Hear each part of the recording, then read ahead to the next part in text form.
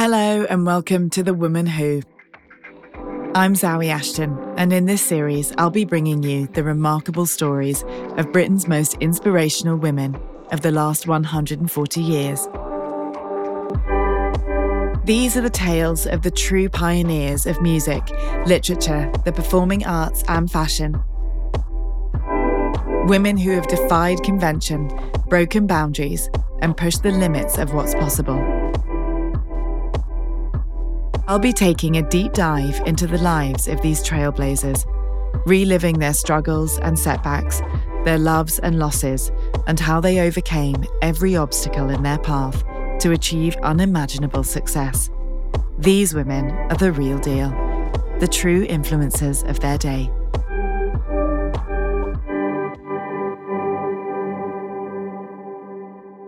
This is the tale of the woman who pioneered punk. Fashion designer, outspoken activist, and lifelong rebel, Vivienne Westwood.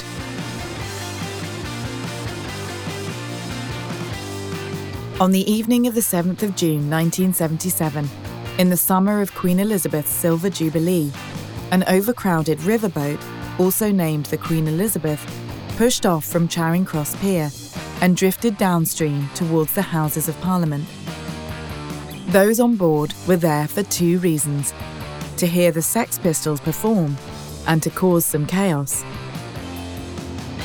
As the night wore on and things got rowdier on the river, the police circled the boat, cut its power, forced it back to the pier and arrested the partygoers. Among those aboard who would spend the night in jail was the mother of the punk movement, Vivienne Westwood. Little did she know in that moment of anarchy on the Thames that one day her influence would be so great that the British royal family would be wearing her designs. Vivienne's upbringing could not have been less punk rock. Born in 1941, Vivienne spent a happy childhood running free through the Derbyshire countryside. She was a spirited child and a voracious reader, who loved nothing more than whiling away the day in a meadow with her nose in a book. Though her parents didn't have much, they made do with the little they did have to create a warm and loving home. In a time of rationing, Vivienne's mother used extra material from the uniforms and parachutes of the cotton factory where she worked to sew smart clothing for her children. When she was around 11 or 12, Vivienne started making clothes for herself, decorating knitted patterns with hand-painted nutshells to make little flower designs.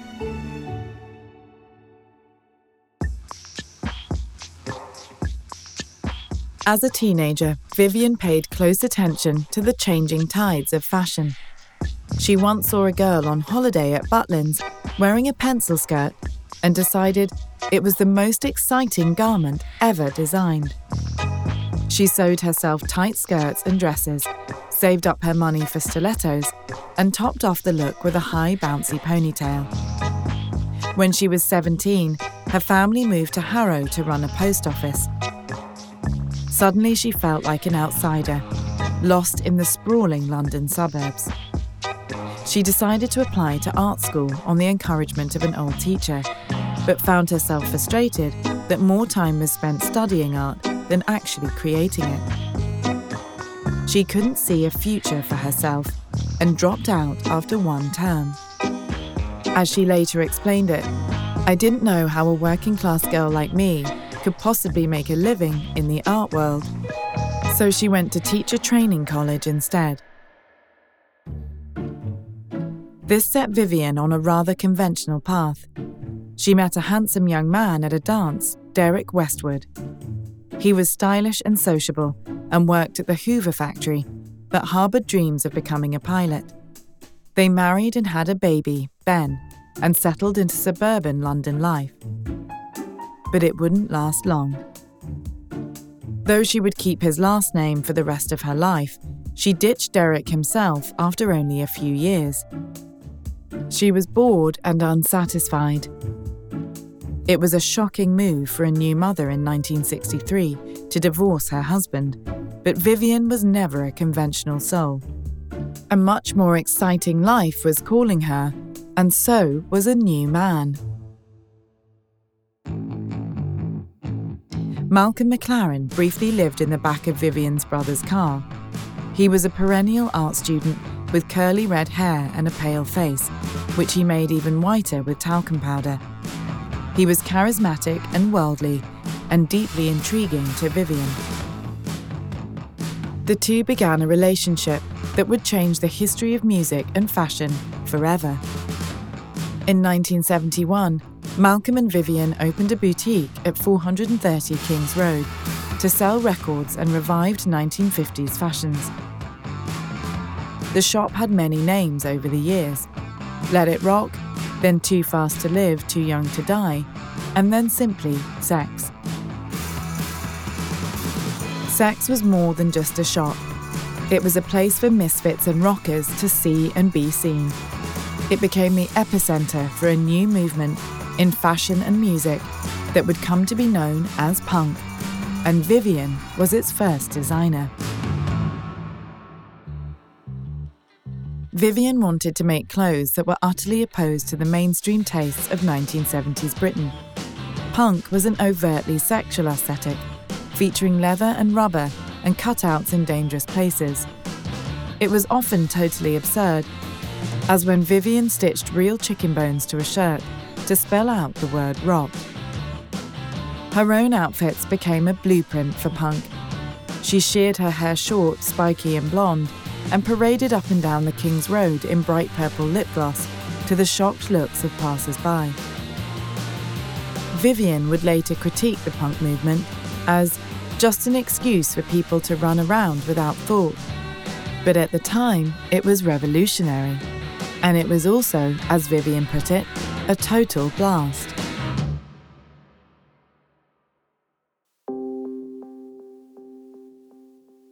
As fun as their lives could be, Vivienne was exhausted, juggling parenting, her teaching job, and the demands of their Kings Road shop. Malcolm was not interested in fatherhood or family, despite having a baby with Vivienne. He used to point to a cactus in their apartment and tell his son Joe that the cactus was Joe's real father. In 1975, Malcolm recruited a ragtag group of young men and formed a band. The Sex Pistols were born, with Malcolm as their manager. Vivienne dressed them in safety pins, torn up fabrics, and t-shirts with eyebrow-raising slogans. With their subversive lyrics and frequent clashes with the authorities, the Sex Pistols spread punk mania across Britain and then the world. As the band gained fame and notoriety, Malcolm and Vivienne began to fall apart. In 1981, they put on their first catwalk show, called the Pirate Collection, which looked exactly as it sounds. Vivienne wanted to explore fashion beyond punk, finding inspiration in historical dress, science fiction, ballet, royalty, and as always, sexuality. She continued to revolt against the restrictive societal expectations of her childhood, and the idea that women must be demure, quiet, and most of all, virginal. Vivienne was taking flight as a designer, but Malcolm was a jealous man who belittled her and demanded credit for her work. They eventually broke off their personal and then their professional relationship. As she took on the world of couture on her own, Vivienne worked herself to the bone, with little to no financial security. But she was finally free. It would be years, though, before Vivienne would be accepted by the fashion establishment. In 1988, she was invited to appear on the Terry Wogan show and present her new collection, Time Machine. It didn't go well.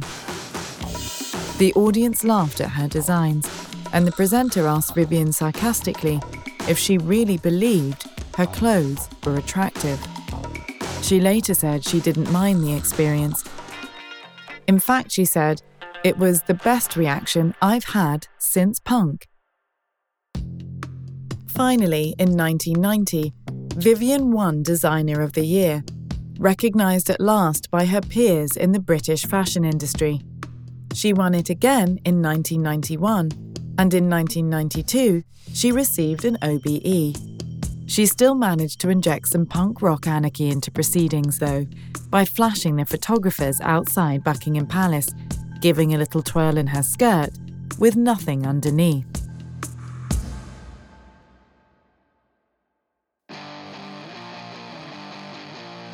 Over the next 3 decades, Vivienne built up her fashion empire and cemented her place as one of the most famous English designers in the world.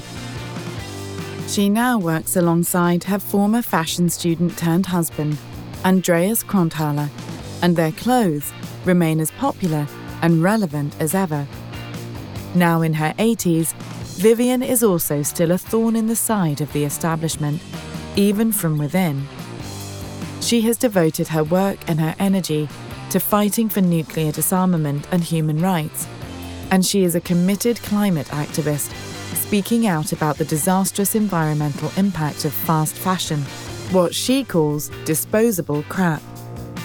Instead, her mantra is, buy less, choose well, make it last. From the anarchy of 1970s punk to the haute couture runways of Paris, Vivienne has played a leading role in shaping popular culture for the last half-century, and counting. She is nothing less than a living legend, and she has no intention of slowing down.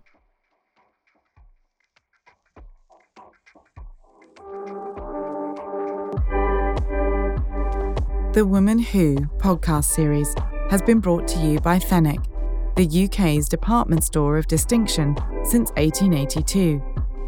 Tune in each week to uncover the story of a new inspirational woman, and head to fenwick.co.uk for more info and celebrations on their 140th anniversary of empowering women through the circus of life.